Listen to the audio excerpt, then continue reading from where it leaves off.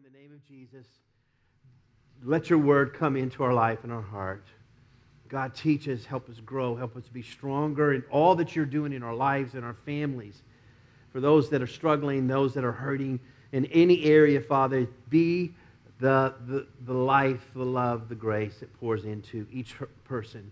Even those watching online, God, I just pray you just cut right through whatever distraction is going on, whatever thing is in their world right now, Lord, and you would just penetrate that with your love and your word. And God, we give you great thanks for your grace and your love. In the name of Jesus. Amen. So, growing up, one of 6 kids I've mentioned several times, we would be out running around, doing things and things like that. And so, Mom would have to call us to the table for dinner, because we're not in one place. In fact, we weren't even close most of the time. So I've said this before, but my mother had this thing. She had this really strong alto voice. Her and her 2 younger sisters, they formed the Tribble Trio. And they would sing, and my mom was alto, real strong alto, one was soprano, and then one was like second soprano. I didn't even know there was a second soprano, but there's a second soprano. Is there a third bass? I don't know. But anyway, people that know music understand that. So she would have this really strong alto voice. So she would stand on the porch, and she would go, yoo-hoo! It would just bellow out. It just, waves, sound waves, next city, next country, just go everywhere. So no matter where we were, we always heard it. And everyone else heard it too. And they would say, hey, this Phelps have to go home. It's time to eat for the Phelps. And so they were all running home, and we get there. Because, we were usually hungry, and we knew if you're late to the table, you might miss it. And so we didn't have any trouble doing that. But as parents, I noticed it's a little bit different, especially when the kids were young. I'd call them to the table. Okay, time to eat, guys. Let's get to the table. Everyone comes to the table. And most of the time, they would just hop right up and go. But, as a parent, you ever found that time where, they get busy? They get a little preoccupied. Maybe they're playing their game or doing their blocks or doing something. They're just distracted. Maybe they say, I'm not hungry. And they don't come to the table. Well, if they don't come to the table, then what is everyone else doing in the family? You can either go on. We usually waited impatiently. But we waited and said, get to the table, because so we can start and have dinner. So the table was a wonderful place. And it's a picture and a metaphor that I want to talk to you about this morning. About understanding the unity that God has for us. Understand the connection that God has for us. Understand how we are related to one another. See, that at the table, all kinds of things happen. You eat at the table. You teach at the table. You play at the table. You play cards at the table, You do all kinds of things. So you instruct at the table. The table is where all of a sudden the many get together and are connected. There's this most amazing passage, just 2 verses, that we find in John 17. In John 17, Jesus is praying out loud to God. You got to get that. God the Son is praying to God the Father. So God the Father and God the Son are in this communication with one another. And the amazing part is, because the disciples wrote it down, we know what was said. We heard what God the Son was saying to God the Father. The God that created the entire universe, the God of all things, the God Jesus that holds everything together, all of those are talking. Wow. What are they saying? What would God the Son say to God the Father? What is that connection there? It's just an amazing thing that you can hear that. Have you ever been, as a parent or maybe as a child, you're saying something to your spouse or something, and all of a sudden you notice it's quiet? That's not ever a good sign. So if you have kids, noise is good. Noise is healthy. Noise is normal. Little noise. Sometimes the noise goes too much, but noise is good. We like noise because then we know they're busy. But when you're talking, all of a sudden it's dead quiet, not good. And you turn around, and all of a sudden you're in this adult, and it's not bad or anything, but this adult conversation, and all of a sudden the kids look up, and their eyes are really big, and their ears are open, and they're hearing every single word we're saying. And you go, didn't know you were listening. Or maybe as a kid you did that. Well, I want us to picture that. I want us to just imagine coming up to the throne, the very throne of God. And maybe hiding behind the throne, and you hear the Son talking to the Father.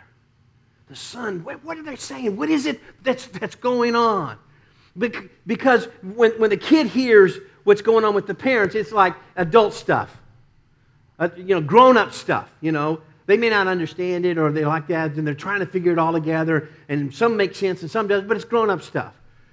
Well, this morning, I want us to listen to some grown-up God stuff. This is grown-up God stuff. This is we're the children, we're going, what does that mean? What is going on? What is being said here? How does this affect me? This is grown-up God stuff, okay? So you can't just sit back and just passionately listen. You have to open your ears really big, look up and say, what is it? What is it that God the Son is saying to God the Father? This is how John 17:22 begins. He says, the Son to the Father, Father, I've given them the glory that you gave me. Let me just stop there. We'll go on, but it's just so good. I mean, that one phrase there should just blow your mind. Wait, did you hear what Jesus said? Jesus said, all the glory that the Father has given him as the Son, as he has now given to the disciples, given to you. You have the glory of God. We don't even know what that means. We're like, wow. What does? And so if you're listening behind the throne, it says, what does that mean? I don't know. You're trying to figure out, because this is grown-up God stuff. What does it mean? It literally means, in the Greek, this word means to carry the image, to have the perspective. I've given them my views. I've given them my perspective. So when we say you have the glory of God that God has given you, He is giving you His way of thinking, His way of living, His presence. That's what God has given us. That's what we have. And so we get to this, and just like kids, we go, why? Why would God do that? You ever talk to your child and all they say is why? And every answer you give is another why? That's who we are sometimes. We say, God, why did you give me all this glory? Well, let's go on. Because it answers that. It says, I've given them all this, that they may be one, as we are one. I in them, and talking to the Father, you and me. Head explode. This is serious, grown-up God stuff that we need to get our head around. Because we say, God, why would you give me your glory? Why would you give me your perspective? Why would you give me your views? Why would you give me all this? So that you and I can be one. But the one was qualified. This is the crazy stuff. This is the stuff that we can't even wrap our head around. He says, I've given you my glory, my glory, my glory, my glory, all that, so that you can be one. Just like the Father and I are one. Oh my goodness. You see, I believe, it's my personal opinion, the most complicated theological understanding that we think we know it, but we don't understand it, is the Trinity. Because the Trinity is God. There is no Trinity anywhere in the realm of existence. The Trinity is God. We try to relate it to who we are. I'm mind, I'm body, I'm soul, I'm one. No. You're just one. But the Trinity, explaining the Father, the Son, and the Holy Spirit, the reason it's impossible to understand, the reason it's impossible to even put it into a picture, no metaphor can describe the Trinity. We say, oh, it's like a four-leaf clover. Yes, but no. Because those are separate leaves. No, that doesn't work. So the more you get into this, that's not quite. You know why we can't? Because it's God. You can't understand God. You can't understand how He can be completely one, which the Old Testament says over and over. One. Got it? We're one. We're one. And then He goes on, and Jesus comes and He says, oh, by the way, we've been hinting at it, but you didn't know, because the Spirit was moving across the earth, and the Son was moving, and so we're actually three. Oh, wait a minute. That's one of the reasons the Jews had such a hard time. We beat up on them. All they knew was one, one, one, one, one. No, Trinity. How does that work? They're just trying to grab. Now, I'm explaining all that because that's the unity that we have. Just like you and God and the Son and the Spirit are one, and yet not, so are we one. The Trinity is one of three. We are one of many. We are one. Do we understand that unity that we have? Do we understand the connection? Just like God is one, we have to function as one.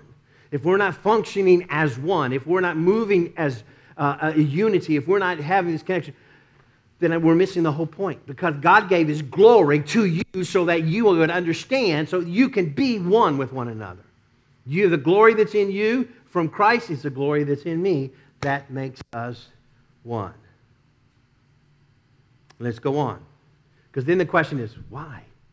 Why is that unity so important? Why is this oneness? Why do we got to be like, why? Grown up God stuff. Come on. We're going to keep going deeper. Because then it says, so that you may be brought to complete unity. We cannot have this unity without understanding the oneness that God has. Complete, total unity. Not partial unity. It's like God didn't say, I'm going to give you a little bit of my glory because you can't handle it. You're probably going to screw it up anyway. That's what some people think. I just need God. Just give me a little bit of glory, and then because I'll probably mess it up. No. God gave you all of His glory. You got it all. So that you can understand the complete unity that we have for one another. And it's amazing how far short we come from understanding the unison, the unity, the connection, the relationship that we have to one another. According to what Jesus is saying, Jesus is praying, Father, says, I got this because I gave Him the glory. Why did He give Him the glory? So they can be one. Why? It's so important that we're one. So they can have complete unity. We can have complete unity in Christ.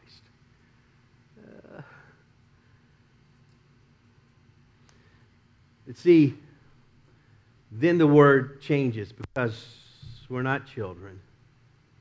It's grown-up God stuff, so we start to think, wait a minute. How? How can I do that? How can I? Maybe you're thinking that. Man, that unity seems great.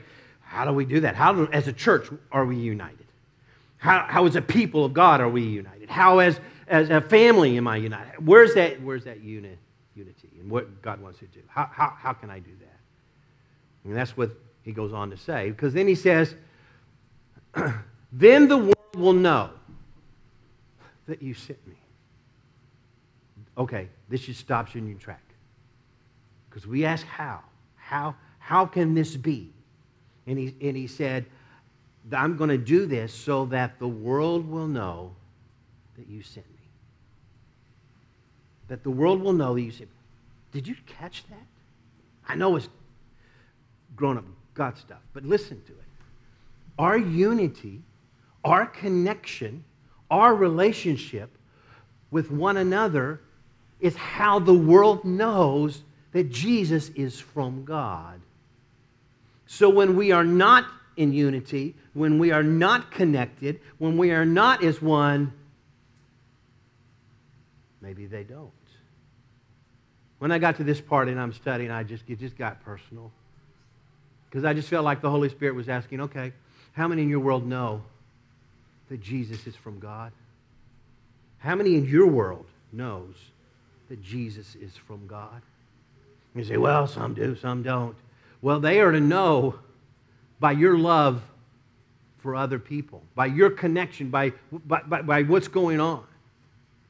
And then we get there, God, how can that happen? And it goes on and says, how can I live in this unison so that the world can know that you are from God? And he goes on and he says, and have loved them as you have loved me. God loves us. That's how the world knows that Jesus is from God, that He loves them. And not only that God loves us. And see, that's our problem so often. The world doesn't know, and we're not in unison because we don't really believe God loves us completely. Not that much, not that thing. If we understand the love that God has for us, that He loves us like He loves the Son, as you have loved me. God loves you as He loved Jesus. What do we do with that? Talking about grown-up stuff. God loves you as much as He loved Jesus. That's what Jesus said. That they could see that you love them as much as you love me. That changes everything. And not only that, because we might wonder, how would the world know God loves them? It's because we know God loves us, and we know God loves them. As much. See, it's much harder to be in disunity with people. It's much harder to say, well, you do your thing, I'll do my thing. I don't like the way you think. I don't like the way you look. I don't like the way you smell. Come on. You know, we always have this thing, likes. We like our likes. But when all of a sudden you begin to understand God loves that person as much as He loves Jesus, it's hard to push them away. It's hard to do that. You see, our unity connects us to one another and reveals the love of Christ.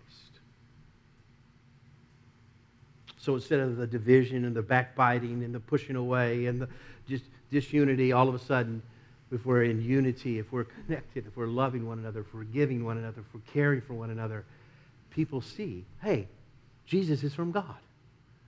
He loves me. He loves me. He says they'll know us by our love for one another. Not that we love them. We do love them. Understand? But it goes about, they'll know that we are Christians by our love for one another. I love you. I'll work for you. I'll be in unity with you. I've been doing this series. We've been talking about Jesus changes everything. And at first I thought, I don't want to do this. It sounds a little trite. I need something more spiffy. But all of a sudden, yeah, I know. Then I think, no, this is the point. Jesus does change everything. We believe that, but we don't understand how He changes everything. And so what these lessons have been in the last several weeks have been how He changes everything. And it started out a couple of weeks ago with service. When you act, when you serve others, that changes everything. When you don't put yourself in front of someone else, and we talk about Stephen, how Stephen changed everything. He changed the word martyr in the Greek. In this little Jewish place, the whole word martyr completely changed. You're thinking, how? Go back and watch the video. That's a little plug. Anyway, service changes everything. And then last week, Lisa and I talked about a godly mother changes everything. And I believe that with all my heart.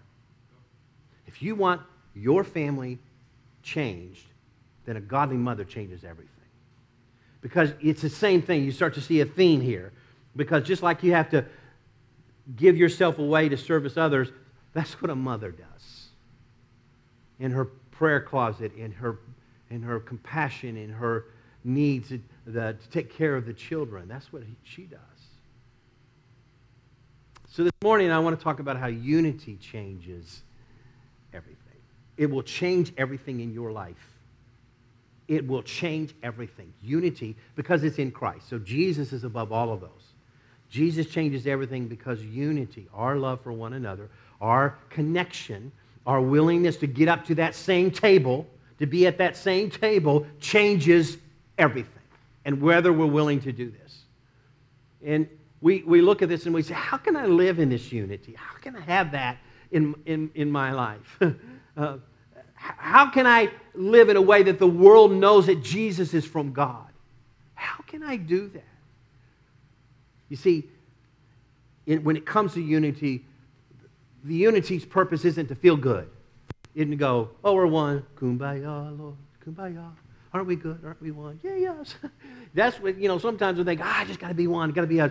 Because what that does is it closes ranks and gets it to be all about us, which is the opposite of unity. You following that? The very opposite of unity is that we are unified, we are one, we love each other, so the world who's out there sees that and says, oh, wow, I want some of that. I want to be like that. How is that possible? The more we're in unity, the more that we love one another and care for one another, the more we show the love of God for them. In the ascension, that's where Jesus, after being on the earth for 40 days, he rose from the dead, right?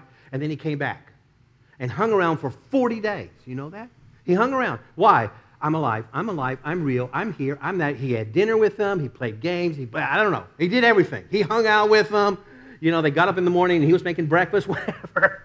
He was with them for 40 days to show them, to teach them, to reveal to them, I am alive. This isn't just my spirit hanging around. This isn't just something that just happened on a day. This is an ongoing, continual thing. I am alive. I'm right here in his glorified state for 40 days. And then he rose from the dead. Then he rose and ascended to heaven.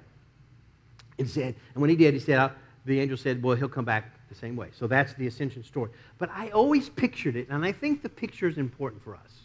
I always pictured it wrong. I'm convinced. I always saw it wrong. Because it says that he went to the Mount of Olives and he ascended. And so I just saw about 20, 30, 40, whatever, disciples hanging around going, when is this thing going to launch? When they're like delays, clouds, and I don't know. And then all of a sudden, there goes Jesus goes. He gives them the Great Commandment. Great Commandment's directly tied to the ascension. That's important. He says, do this, and like it, and then, boop, he was gone. But then I began to read a little bit and read that Mount of Olives is it's just a bump. It's not much of a hill. But there are towns on it, and one of those towns is Bethany. Look what it says in Luke 24, verses 50 and 51. He says, when he had led them out to the vicinity of Bethany, he lifted up his hands and blessed them and was taken into heaven. He ascended from the Bethany. Okay, now this is a couple things we know. There's two homes that Jesus visited over and over and over and over and over in Bethany. Simon the leper and Lazarus, his favorite home. Because Martha, she could cook. I think it's interesting that Jesus always went to the house where they had the best cook. But that's beside the point. So Jesus went and I think was hanging out in the home of Lazarus. The reason this has always been hard for us because we think American homes. We have, what do we know? What do we say? You have a roof over your head. As long as I have a roof over my head, I'm good. But that's not the way the early first century people lived. They had a roof. They had a place where they slept. But then they had walls all the way around, and they had a courtyard. And most of the dinners, most of the fellowship, most of the food was always eaten outside. Always. Or you can go up on top of the roof. They had tables up there too. They loved eating outside. I think they were all from Tampa. I don't know. We love eating outside. I don't know why most restaurants, here's my little plea, should have outdoor, even in the summer. I'll take the humidity. Just give me outdoors. I love to be outdoors. So I think they were outdoors and they're hanging around. And which means what? Look at Acts 1:4. You're going to love this. In Acts 1:4, it says that while he was eating, same thing. This is the ascension. While he was eating with them, they were having dinner. He gave them this command, the Great Commission. He gave him the command. He's sitting at the table, and he gave him this command. First of all, was stay here, go to Jerusalem. Don't leave there till you get power. That was a command. And then make disciples. That was the command. I want you to make disciples. I want you to go there. They were all around when Jesus gave his final commands, when Jesus gave this great commission, when Jesus gave everything, he was sitting at a table. Because the table is a beautiful picture of everyone being separate, being individual, and yet being one, being at the table together. And that unity is what's going to hold them. That unity is what's going to reveal God's love. That unity is what's going to change everything. And we see that in Acts. It changed everything. They were commanded to receive the power, to make disciples, to hang out at the table, to find that unity. How do we live that unity? How do I do that, Greg? I'm going to get real practical with you. Because I believe it really is understanding, because unity is like, ooh, unity. People vibe and they get unified. I don't know. It can be really weird, but in the Christian faith, unity is really simple. I like you, you like me, we hang out. We know what that's called? Unity. We have koinonia groups, fellowships groups. It's all the same thing. It's all around the table, hanging out around the table. Get connected. So here's the point. Here it is. Find a table. Find a table, metaphorically speaking. Find some place where you're hanging around, where you're connected, where you're one individually, but still together. Find a table. You say, Greg, how do I do that? Okay, let's go that. Find a table of unity means you got to have a bigger understanding of unity. You got to be living a bigger understanding of unity. You have to understand it's not just about you, in other words.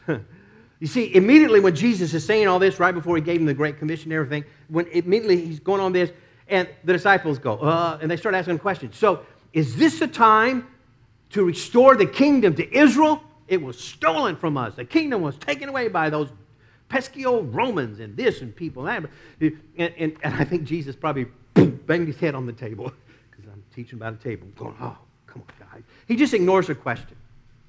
He says, are you kidding me? Are you kidding me? Are you thinking so small? Is it about restoring the kingdom of Israel? Yes, but it's bigger, so much greater than that. It's not just about you. The table that I'm talking about, the unity I'm talking about, is going to go literally around the world. It's going to change everything. You're going to get that in your spirit. The unity table means living bigger. You see, at the table, it's not just what you want. If I'm at the table and we're all sitting at the table here, we're talking, we're interacting, maybe I'm even leading, maybe I'm teaching, but there's interaction. It's not just about me. It's about everyone at the table. It's about the unity. And it's about each individual at the table. We're all at one. It's everything that God's trying to do, everything that God's trying to put together. Working for the same cause, working for the same purpose, doing this or teaching, whatever it is, we're together at that table. See, in Acts chapter 2, later on, Peter figured it out. 10 days later, 10 days, he ascended, and 10 days later, the Holy Spirit fell. But what does it say? What does chapter 2 start with? They were all together, one accord. Oh, man. All of a sudden, they figured out, wait a minute, we need to be, this is the unison. If we want to see God's Spirit poured out, if we want to see lives change, if we want to see this world turned upside down, we need to understand, we need to get together. They were all together in one accord, and then Peter gets up and says the very opposite of what they asked earlier. Peter gets up a little bit later and gets up and says, hey guys, it's not just about Israel. He says the Holy Spirit's going to be poured out on all flesh, everybody, sons and daughters, prophesying, everything's going to be on. It's so much bigger than that. Anyone, everyone that calls out on the name of the Lord can be saved. Wow, that's completely opposite of 10 days before. And it was because of the Spirit's revelation of what happened. You see, finding a table of unity means building deeper fellowship. Come on, this is grown-up God stuff. But if we're going to change the world, if we're going to change our families, if we're going to change our neighborhoods, if we're going to see that, then we need to understand this. Joshua was fighting the Amalekites. Moses went up on top of the hill. And it doesn't say anywhere that God told him to do this. He just probably had the rod and lifted up that rod. Come on, Joshua, you can do it. Come on. And Joshua started to win. And Aaron and Hur. I once heard a message about the unnamed woman next to Moses. That's not the Hur, H-U-R, but that's beside the point. Sorry, got lost. But there's crazy stuff out there. So Aaron and Hur were there, and Moses is leaning up again, and then he gets, oh, that's great, Moses. I mean, that's great, Joshua. Good job, Joshua. Good job. And Aaron's going, wait a minute. We're losing. This battle's going against us. And Moses said, no, come on, Joshua. I don't know how many times did it figure out. Did it take him to figure out, wait a minute, win, lose. Good with God, not good with God. Win, lose. With me, not with me. Whatever. You get the point. God is with me, God is not with me. So they figured that out. But listen to me.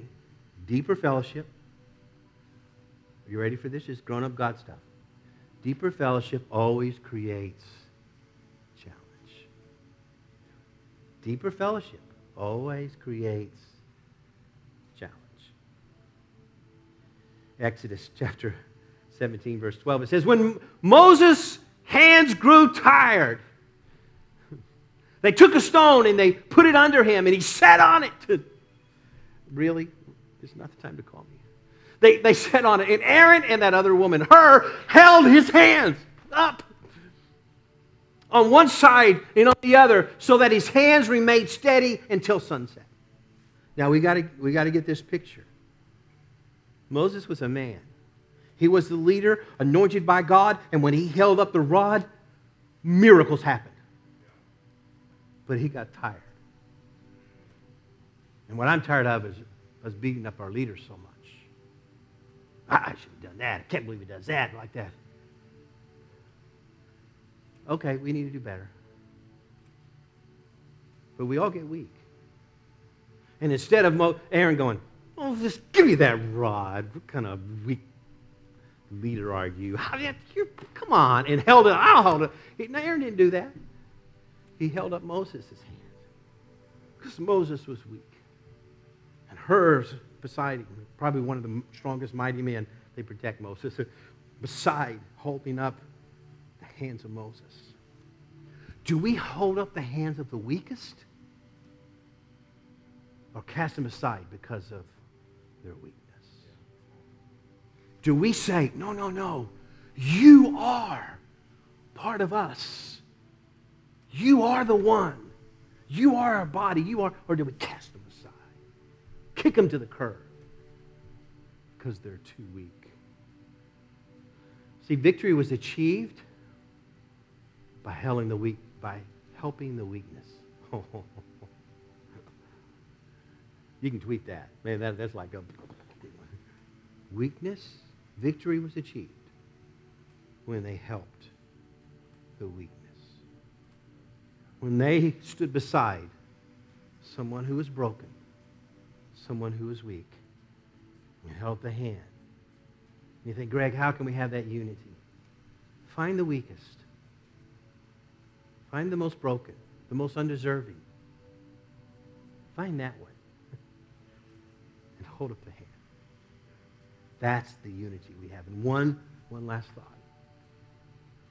See, weakness can divide us.